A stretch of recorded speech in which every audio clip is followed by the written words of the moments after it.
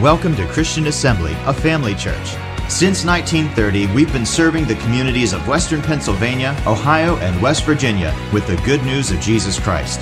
With over 40 years of Bible teaching and ministry experience, Pastor Bill brings faith-filled revelation from God's Word. We believe with you, wherever you are, that God will inspire and change your life through the following teaching. For more information about Christian Assembly, follow us on social media or visit our website at cafamily.net.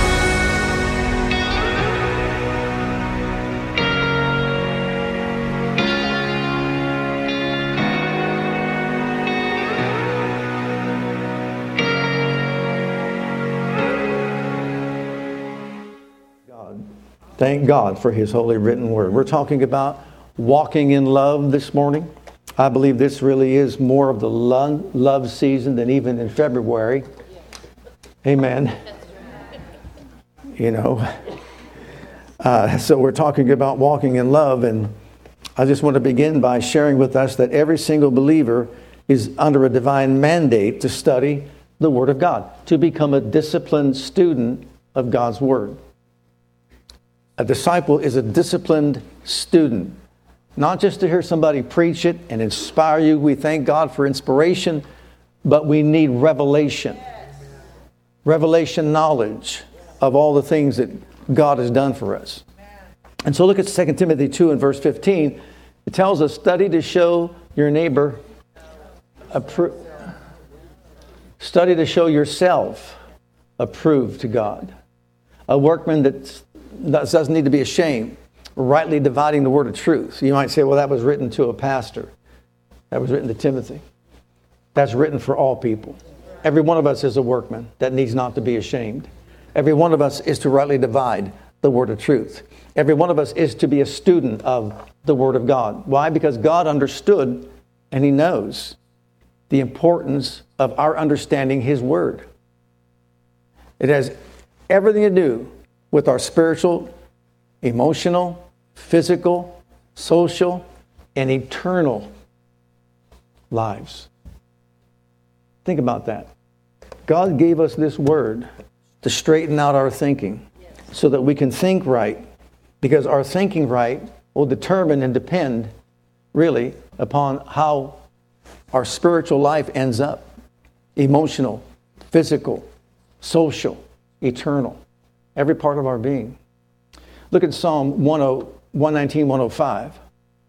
We've said this all the time. Your word is a lamp to my feet and a light to my path. He pictures someone walking in darkness down a dark path with probably ditches and holes and all that. But something lights the way so that he doesn't stumble, fall. Well, God's word is a lamp to our feet, a light to our path. It lights the way for us. We know that we live in a sin-soaked world. We know that. We understand that. And the only way to illuminate our path is the Word of God. Why? He's the creator of human life. He has the right to govern human life. And the fact that we live in a fallen state because of the fall of man makes us realize that our emotional feelings are not dependable. We can't depend on how we think, how we feel. Remember the time, I might date myself, if it feels good, do it, was the mantra. If it feels good, do it. In other words, let your feelings and let your emotions dictate to your life, the way you live your life, the way you conduct yourself.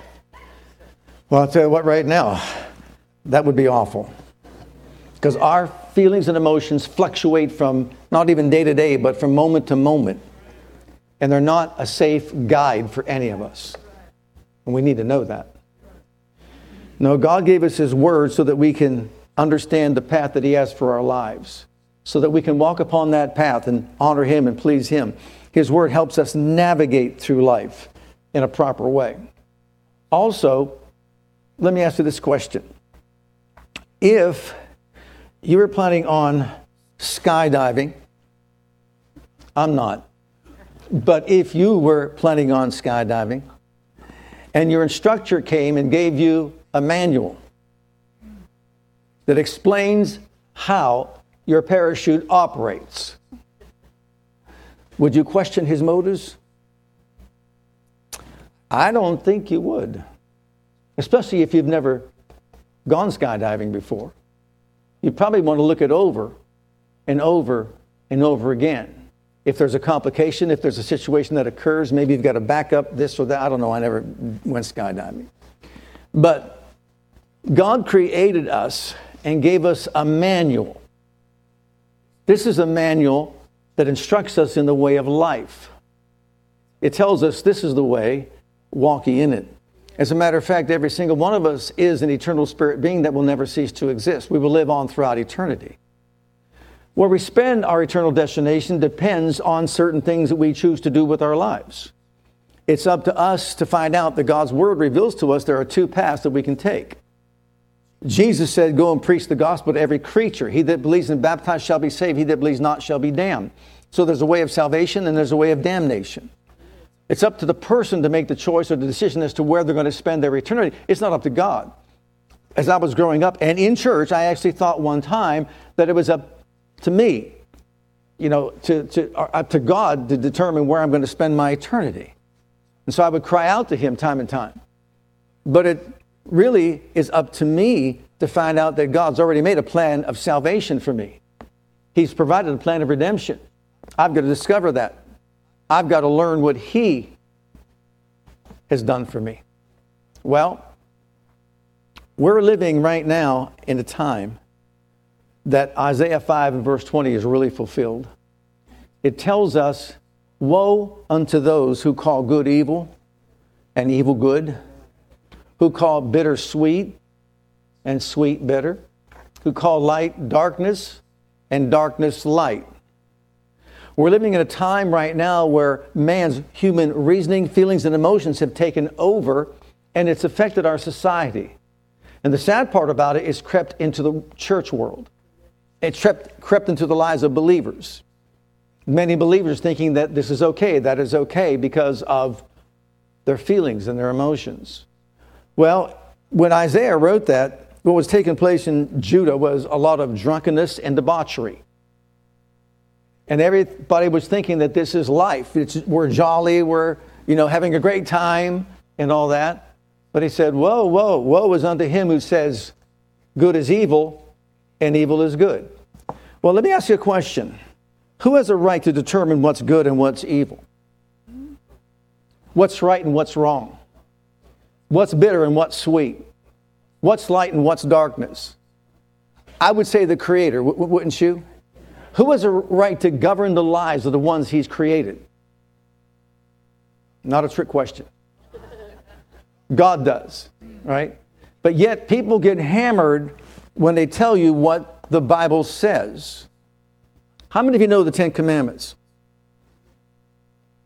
You know the Ten Commandments? Who had a right to write those commandments? Who has a right to tell me how to live my life? How many people say, I'll live my life the way I'm going to live my life? You have that right. But also, you'll spend your eternity based on your decision. So if God says, I am God, have no strange gods before me. Guess what? He has a right to say that. He can govern our lives. He created us. He has a right to say, no images of any false god will you bow down to. Why? Some people get criticized. They criticize you for saying that there's only one God, there's only one way. Well, no, there's so many other ways. No, there's not. There's one way. The other ways lead to judgment. One way leads to eternal life. Okay, so number 3, thou shalt not take the name of the Lord thy God in vain. Who has the right to say that? I'll talk the way I want to talk. I'll speak the way I want to speak. Really? You have a right to do that. But I'm telling you right now, this book says, God, who is the author of this book, which is the Bible, said, don't take my name and use it in vain, flippantly, to curse with it, or anything of that nature. See, it's time to get back to Bible basics, wouldn't you say? So you can say, I believe in God, and still use His name in vain. I have to question whether or not then you've been a student of God's Word to study to show yourself approved to God. Amen? A workman that needs not to be ashamed, rightly dividing the word of truth. And then he went on to say what else? Remember the Sabbath day to keep it holy.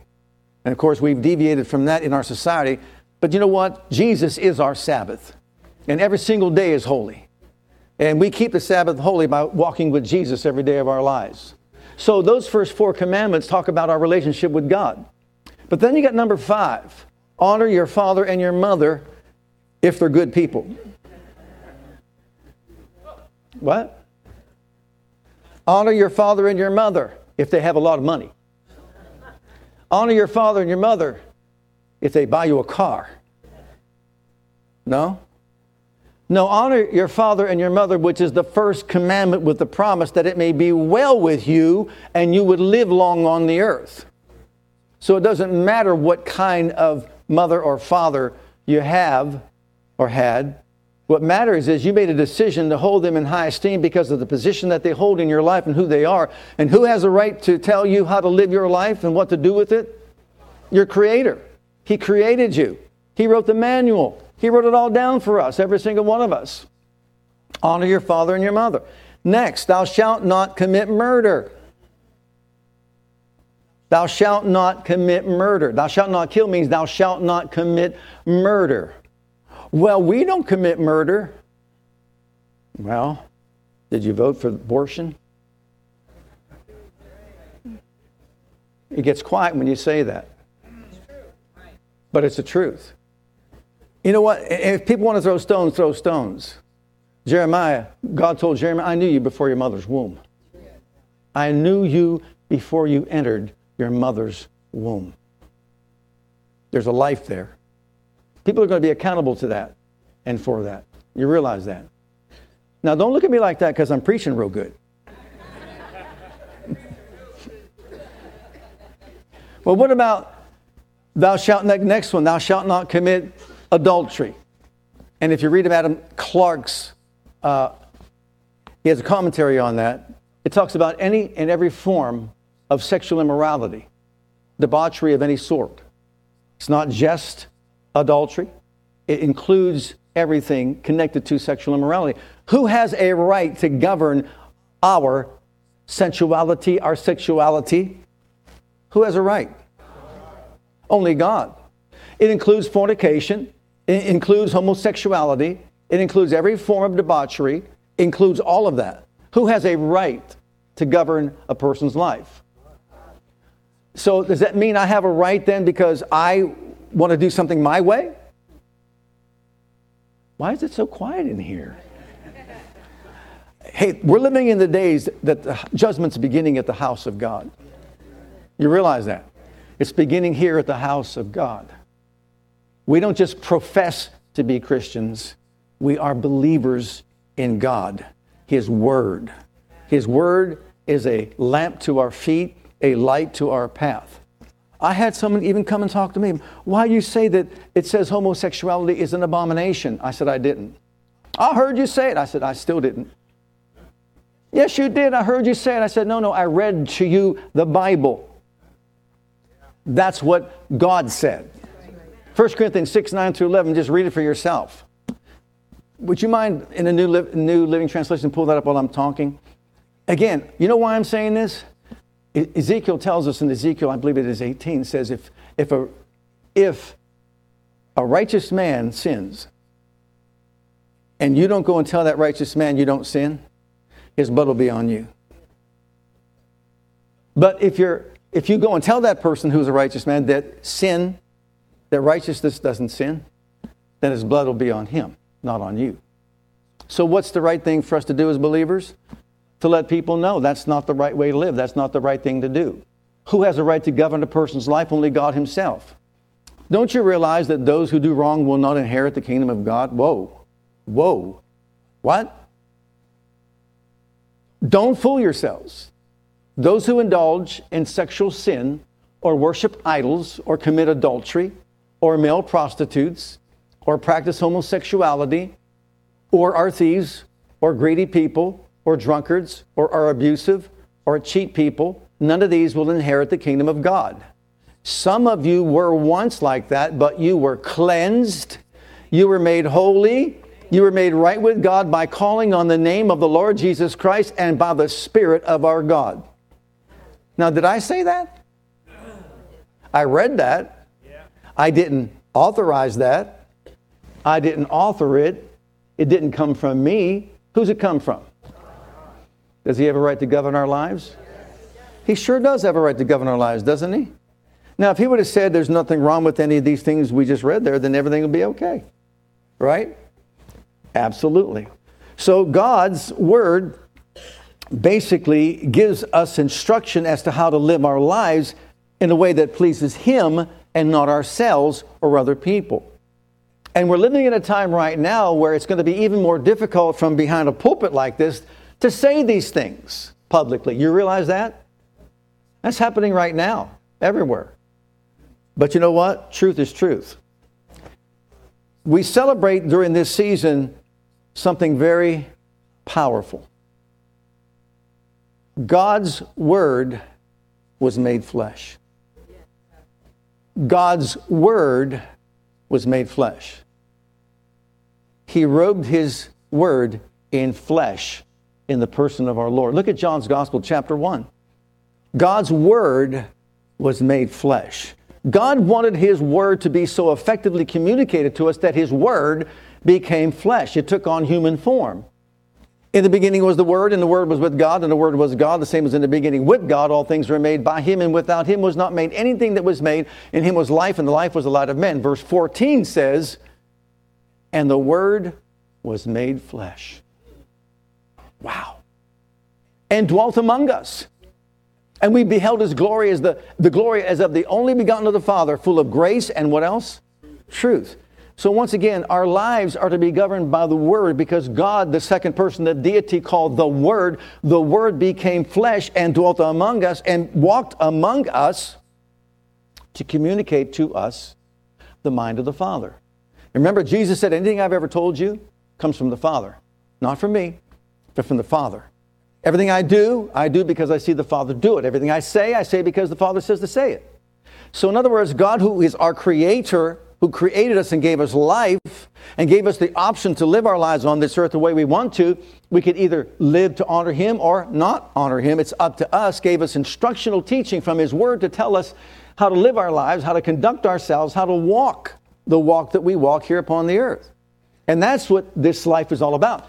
It's not about religion. It's about a relationship that we have with our Creator and a desire to please him, just like Jesus said, I'm always doing the things that please you.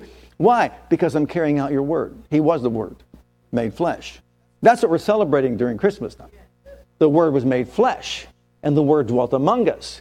And the Word effectively told us what is right, what is wrong, what is sweet, what is bitter, what is light, what is dark, what is good, and what is evil. Can you say amen? Amen. Okay, now look at these next verses. In 1 Peter 1:23, when I first got saved, I just devoured that verse. For 24 years I was in church. Never heard you had to be born again. Never heard that statement made. And you know what my first reaction was when I heard it and read it in my Bible? First of all, I said, what else is in there that I don't know? Number one. And then I was so angry with my spiritual leaders at that time. What are you doing? I'm entrusting my eternal destination in your hands? My goodness. It's right there. I actually went back to the fella and just said, I never heard being born again. He goes, you can't believe everything in that book. Oh, I was revving up my engine right then, getting ready to run. And by the time I got to the other parts that I asked him questions about the Bible, and he kept concluding that you can't believe everything in that book. I said, so you're telling me to put our doctrine above Christ and what he said in his word? Yeah, you have to obey church doctrine. I said, adios. If you don't know what that means, it just means goodbye. Being born again, not of corruptible seed, but of incorruptible, by your religious tradition, by your personal sacraments. How? How are you born again? By the Word of God that lives and abides forever. What does that mean? It means of his own will begat he us with the word of truth. James put it that way. Of his own will he gave birth to us with the Word. The Word is the seed of eternal life. Words are powerful containers of life and death. Death and life are in the power of the tongue. When Jesus spoke those words and said, you must be born again to Nicodemus, and Nicodemus says, how can I go back into my mother's womb? And he said, Nicodemus, you're a spiritual leader and you don't understand what I'm talking about. What is born of the flesh is flesh. What is born of the Spirit is spirit. You had a physical birth, and if you had a physical birth, which I'm assuming we all have, right? Well, then you better have a spiritual birth. If not, you'll be lost for eternity. You must be born again spiritually. That which is born of the Spirit is spirit. That which is born of the flesh is flesh. If I want to spend my eternal well-being, eternal destination with Him in glory, and not a place called the lake of fire where I'm going to be lost forever, then guess what? I must be born again. Well, how do I get born again? Oh, don't you want to just embrace this? I found out. Romans 10:8-10 said, but what saith it? The word is near you. The word is near you, in your heart, your mouth, the word of faith that we preach. Paul preached the word of faith. Shame on you, Paul. Word of faith is so looked down upon right now. And people say, you what word of faith person? I said, well, Paul was. No, he wasn't. Read Romans chapter 10, 8-10. He preached the word of faith. People distorted it. I understand that. But guess what? It's still the word of faith. That if thou shalt confess with your mouth the Lord Jesus and believe in your heart that God raised Him from the dead, thou shalt be saved. For with the heart man believes to right standing with God, and with the mouth he confesses unto salvation. Not by going through certain rituals. I believe you died for my sins. I believe you were raised from the dead on the third day. I believe you took your blood to the high court of heaven. I believe you obtained eternal redemption for me. I believe you were the only sacrifice. You were offered up, and praise God, you fulfill all sacrifices. And because of your sacrifice, I can make you my Savior and Lord, and I can spend my eternity with my Father in eternal glory. I accept that. I believe that. I proclaim that. I declare that. And guess what? I'm going to live like that. I'm going to live like that as well. Because you see, there's going to be a change. You know why there's going to be a change? Because He's on the inside. You can't get God on the inside of you and not start acting like Him. I got something on the inside. It's working on the outside. Oh, hallelujah. Can you see that? And man, when He came into me and recreated my spirit, the love of God was shed abroad in my heart by the Holy Ghost, and I saw the world through different colored eyes. Look at the next one. You've been born again. How? By the Word of God. Man does not live by bread alone, but by a few things that God said. What? You're a fanatic. We've got a bunch of fanatics here today. How many words? Every word that proceeds out of the mouth of God. The ones you like and the ones you don't like. Am I glad He never put butter on those words, because I would have a hard time swallowing those words. Every word. Jesus is telling this to the devil himself. It is written. Man does not live by bread alone, but by every word that proceeds out of the mouth of God. That's how we live. No matter what we think, but what He thinks. So thank God for that. So we've been born again through the Word. We live by the Word. And then look at this next one in 1 Peter 2:2. Another one that I really loved when I first got saved. As newborn babes, desire the sincere milk of the Word, that ye may grow thereby. Some people like to use some physical illustrations when they do things like this. Can you imagine a baby? Just put a baby in a little bassinet, let him sit there for a while, him or her. Don't feed that child for a while. Wait a little bit longer. Before you know it, you're going to start hearing some screaming. What's the matter? What's wrong with you, sweetheart? Now, I got the interpretation. The baby did the screaming. I got the interpretation. Feed me. I'm hungry. And it gets louder and louder and louder and louder. As a newborn babe's desires milk, the milk of the Word, you desire the milk of God's Word so that you can grow thereby. You see, without the Word, there's no growth. That's what's wrong with even believers today. For whatever reason, we got away from the Bible. Let's get back to the Bible. Let's get back to what God said. Let's set aside our own thoughts, our own reasoning, and everything else, and let's start believing what God said. If God said, thou shalt not commit murder, then don't commit murder. If He says, thou shalt not commit adultery, then don't commit adultery. If He says, thou shalt not steal, then thou shalt not steal. If He says, you don't bear false witness, then you don't bear false witness. If He says, don't covet your neighbor's goods, his wife, or whoever, then guess what? He created us. He has a right to govern us. See, His kingdom is all about this. He lets us make a decision where we really want to spend our eternity. He does. You're an eternal spirit being. I'm an eternal spirit being. And guess what? I will spend my eternity where I choose to spend my eternity. Well, why does that mean I have to go into the Bible? I'm not a preacher. Neither was I. Neither was I. But when I got saved, I'm going to say it like this. If you're truly saved, there's going to be a hunger and thirst for God's Word like a baby once fed. That's the illustration. You don't have to tell a baby, are you hungry yet, sweetie? No, that baby's going to let you know. We need to cry out for the Word of God. Have a heart, hunger, thirst, and desire. And if that's lost in us, it's time for revival. It's time for another dip in the blood. It's time for people to start saying, if I've lost a desire to study, to read God's Word and study and pray, something is wrong. Because you see, that's unnatural. Unnatural. Can you see that? There should be a hunger and thirst for God's Word. He doesn't want theologians. No, what He wants is people that are willing to and wanting to obey His Word, keep His laws, His statutes, judgments, and commandments. That's what He's looking for. Because those are the ones that are letting Him know, I want to spend my eternity with you. I'm not letting my feelings and emotions govern my life. Look at the next one. In Matthew chapter 7, He gave us His Word to overcome life's storms. Whosoever hears these sayings of mine and does them, I'll liken them like to a wise man which built his house upon a rock. When the rain descended, the floods came, and the winds blew and beat upon that house, and it fell not. Why? Because it was founded upon a rock. And then He goes on to say, if you hear these things and you don't do them, your house is going to fall. So in essence, what He's saying is this.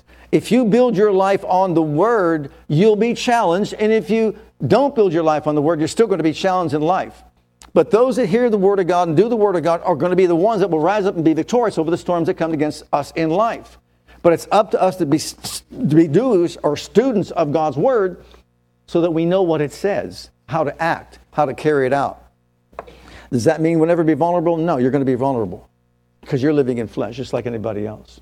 And what about Proverbs 4, 20 through 22? In verse 20, that's 22, but verse 20, my son, attend to my words, incline your ear to my sayings, don't let it depart from your eyes, keep them in the midst of your heart. Why? They are life to those that find them, and health to all their flesh. His words are life-giving and health-giving. Hallelujah. They're life-giving and they're health-giving. His words. And so for this reason, once again, He wants all of us to be students of His Word, first and foremost. Why? Because the Holy Ghost acts when the Word is spoken. He acts when people declare the Word to be true. When we declare the Word, then the Spirit of God is going to move and make that Word a reality in somebody's life. So if we're not taking the Word of God, making it and speaking it forth in faith, He has nothing to work with. In the beginning, when God created all things, we understand that everything was in chaos. But then God's Word spoke, and when He spoke, the Spirit of God moved. The Spirit was hovering, but wasn't doing. But when someone said, let there be light, boom, then He went in operation. And that's how it is with us. And that's why it's important for us to recognize our need to proclaim and declare God's Word. With His stripes I was healed. With His stripes I was healed. Instead of going 1,000 places to try to get healed, go to the Word of God and find out what it says and start saying, I've got good news for you, body. With His stripes you were healed. With His stripes you are healed. His words are life to me and health to all of my flesh. What's so sad is the church shies away from this for some reason. I don't know why. This is the truth. He bore our sin, sickness, carried our pain, became our mental anguish, and also became the curse on Calvary's tree from us to redeem us from the curse. We're living in the year of Jubilee. Hallelujah. What does that mean? We got it all bought. Jesus bought and paid for it, got it all back, and gave it all to us. It's not a time. in the future. We're living in it right now. He redeemed us by His blood from the hand of the enemy. He delivered us, set us free. And thank God it all belongs to us. He gave it all back to us. So it's up to us to learn those truths and act upon them. And then look at the last one. So then faith cometh by hearing. Romans 10:17. So then faith comes by hearing, and hearing by CNN. Fox News. No. MSNBC. No. So then faith comes by hearing, and hearing by the Word of God. You want to truly hear? Then hear the Word of God. What thus saith the Lord? What is God saying? What's He saying right now? He's saying right now that Jesus is getting ready to come and we need to get it together. He's saying right now to a society, it's time to make a decision. Either you're for Him or you're against Him. Amen. Many are in the valley of decision. Which way are we going to go? He is saying it's time to make up your mind. How long will you halt between two opinions? As Elijah said to the prophets of Baal and the people of God. How long are you going to sit there and decide who's God, who's really God? Let God who answers by fire be God. And did He have answer by fire? It's not a trick question. Did He answer by fire? He did, didn't He? Did He answer the prophets of Baal by fire? Absolutely not. So in other words, we all have a visual. We all know that He's answered by fire. We've got the greatest act of God ever given to man. When Jesus was raised up from the dead on the third day after being dead, the grave couldn't hold Him down. The stone that was rolled away or hurled away by an angel probably couldn't hold Him back. The devil couldn't hold Him down. All his cohorts couldn't hold Him down. The grave couldn't hold Him down. Death couldn't hold Him down. Praise God, He arose from the dead on the third day and said, I'm out of here. And He went straight to heaven, praise God. Told Mary, don't touch me. I still got something more to do. I'm going to present my blood before the throne of Almighty God. I'm going to redeem you, pay the price of your redemption, and I'm going to set you free. When I come back, you can hug me all you want. Amen? You can hug me all you want. Praise God. And that's exactly what happened. Because when He came back after He did that, He said, go ahead, touch me now. Touch me now. Oh, praise God. We need to know the Word of God and live by the Word of God. Faith comes by hearing, and hearing by the Word of God. And we're always to exalt God's Word above anything else that we hear. Even though what we hear is truth, but it's a lower truth. It's not a higher truth. God's Word is a higher truth. Well, look at Galatians chapter 5 and verse 6, because now we'll begin our message. That was just an introduction. For in Jesus Christ, neither circumcision availeth anything, nor uncircumcision. Okay. Well then, Lord, what's important? But faith which worketh by love. Notice He didn't say by understanding what the dress was of the day in the Old Testament. Notice He didn't say by understanding who all the patriarchs were. It doesn't come by knowing how long it took Noah to build the ark. Faith working by love, hallelujah, is what's most important. Are you in Christ? Did you come as a Gentile? Did you come as a Jew? Are you a Messianic Jew? Then you know what's important? Faith working by love. Is my faith working? By love. You see, it's energized by love. The first place to look if our faith is not as productive as it needs to be, am I walking in love? Is love energizing my faith? Is love the motivating force behind all the activity of my life? Is it the driving force? Am I doing this out of love? And when we talk about love, once again, this is important because, again, when I went to church, I heard one little scripture and then someone talking about how wonderful their Thanksgiving was. It was so nice that we all got together. There were 34 of us. We ate turkey. We had mashed potatoes and gravy. And we also said about something that we were thankful for. And that was just a wonderful time. And it is a wonderful time. But you know what? When you come to church, you need to be taught the Word of God. And I'll tell you something else.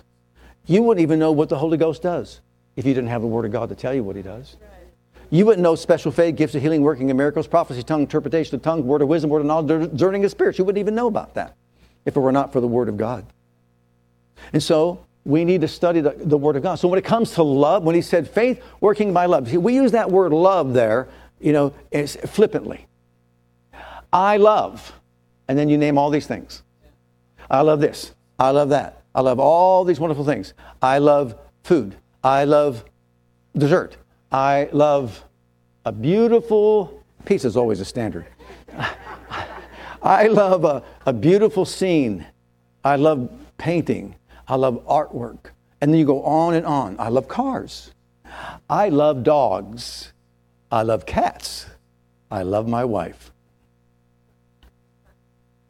You better shift that around a little bit. Don't put her after the dogs and the cats, but just...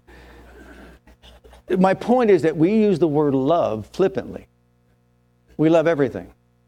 I love a hot shower. Don't you love a hot shower? Mylene was just sharing with me how they don't have hot running water and shower there where she comes from. You talk about being thankful for something. Are you thankful for that? And when I talked about for our Thanksgiving service about thanking God for duct tape, I meant it. Thank God for, because if you learn to thank God for the little things that we enjoy in life and you really appreciate them, then you won't take them for granted. You won't take the bigger things for granted. You'll develop an attitude of gratitude for everything that you have. I'm glad we got in a car and drove here today. I'm glad we have umbrellas. Are you thankful for an umbrella when it's out there like a monsoon? Okay, but here's my point. The Greek, love, is one word for us. You love all these things. But in the Greek, there's different words for love. Eros is a word for love. Eros is a lower base love. It's a sensual love. It's just a physical attraction. You're physically attracted to somebody. Not necessarily even involved in sex, but it does include that. But it's talking about I'm attracted to somebody. I love you because I'm saying I'm attracted to you. So that's great. That's the lower base love. That's the bottom of it all. But it's sad because we've taken it and put it up here at the top. If it was up at the top, you know what? There wouldn't be one divorce in all of Hollywood. Right? You've got all these individuals starve themselves to be thin and look good and all that, and then they last about 3 years and that's it. But not Charles Barkley. He's been married for 25 years to the same woman. And you're looking at me like, who's Charles Barkley? Well, if you don't know, he's a professional basketball player among all these other people. He's the one during that commercial that says, I told you she'd choose me. You don't remember that one either, do you? It's as easy as this. And there's Charles Barkley, 6 foot whatever, and these little kids, and she says, I'll take Barkley. I told you she would. Oh, help me, Lord. That's the lower base love. Attraction. That's not enough to make the marriage lasting. Then you've got storge. That's the next. Okay, now that I'm attracted to you, but am I compatible with you? Let's go down my list. Okay, he or she has to be this. And don't leave pizza off of that. Gotta like pizza. On the list, it has to all be there. Are we compatible? Do they like sports? Don't like sports. Do you like art? Don't like art. Well, the thing is, when you're saying that, I'm going to make myself compatible with you, because when you get married, the ultimate goal and aim is to do what? Become one with that person. And so I love you, I'm attracted to you, but also I am willing to become compatible with you. Thirdly, we get the word phileo. Phileo love, which is Philadelphia, we get that, brotherly love. And it's a responsive kind of love. Hey, you wash my back, I'll wash yours. Hey, you give me a gift, I'll give you a gift. But if you holler at me, I'm hollering back right at you. It's responsive. That's the highest form of natural human love that we have, which is why it always turns sour after a while. You see, during that initial period where you're just complimenting each other, you look so nice, that's wonderful, buy you a gift and all that. And then all of a sudden, you didn't do this right, you didn't do that right. Before you know it, you got a fight like cats and dogs going after it. Why? Because it's responsive. So when he said faith working by love, he wasn't referring to an attraction. He wasn't talking about compatibility or responsive. He's talking about agape. Agape is love, God's love. God, who is love, says, I want you to walk in love. Agape, love. It's based on principle and decision, not feeling and emotion. Boy, what about that? You mean my feeling and emotion has nothing to do with it? Nothing at all. It's a decision that you're going to love unconditionally based on principle. God's love was shed abroad in our hearts by the Holy Ghost the moment we got saved. You see, and sometimes if you don't emphasize that, we think it's just because how we feel, we're just going to act out how we feel. But that's not it. The love of God, we are told in Romans, the love of God was shed abroad in our heart. In other words, an explosion of God's love came into our being when we got saved. And that love is agape. It's the divine love of God that was shed abroad in our hearts by the Holy Ghost who's given to us. So the first manifestation of our salvation is the love of God just enters into our being. Remember what the scripture says in 1 John chapter 3. It talks about that. How can you say that you're of God if you don't love? God is love. And if God is love, then that love that's on the inside of us that He shed abroad or exploded within us is going to manifest. And so when I first got saved, I knew I was saved. I saw the world in a different light. I saw people in a different light. I saw trees in a different light. I saw flowers in a different light. I saw anything and everything around me in a different light. All of a sudden I have this overwhelming love inside me for God. You see, when someone says, well, yeah, I confess Jesus. Well, you may have confessed Jesus, but if there's not even a motive within you whatsoever to love as He loved, something is wrong here. I'll be honest with you. I think that's why a lot of Christians, if they really truly are Christians, make such wrong decisions. Again, I'm just being real with us. You know why I want to be real with us? I don't know how much longer I have on this planet, or you or anybody else. I don't want anyone's blood on me. It's the truth that makes us free. It's knowing the truth. My calling is to tell us the truth, not to tickle our ears. If you claim that you know God, then He said, deny yourself, take up your cross, and follow me. You start loving people as I loved you. Did you realize He raised the bar on love when He said that? In the Old Testament, it was love the Lord your God with all your heart, your soul, your mind, your strength, right? And love your neighbor as yourself. So that means love yourself.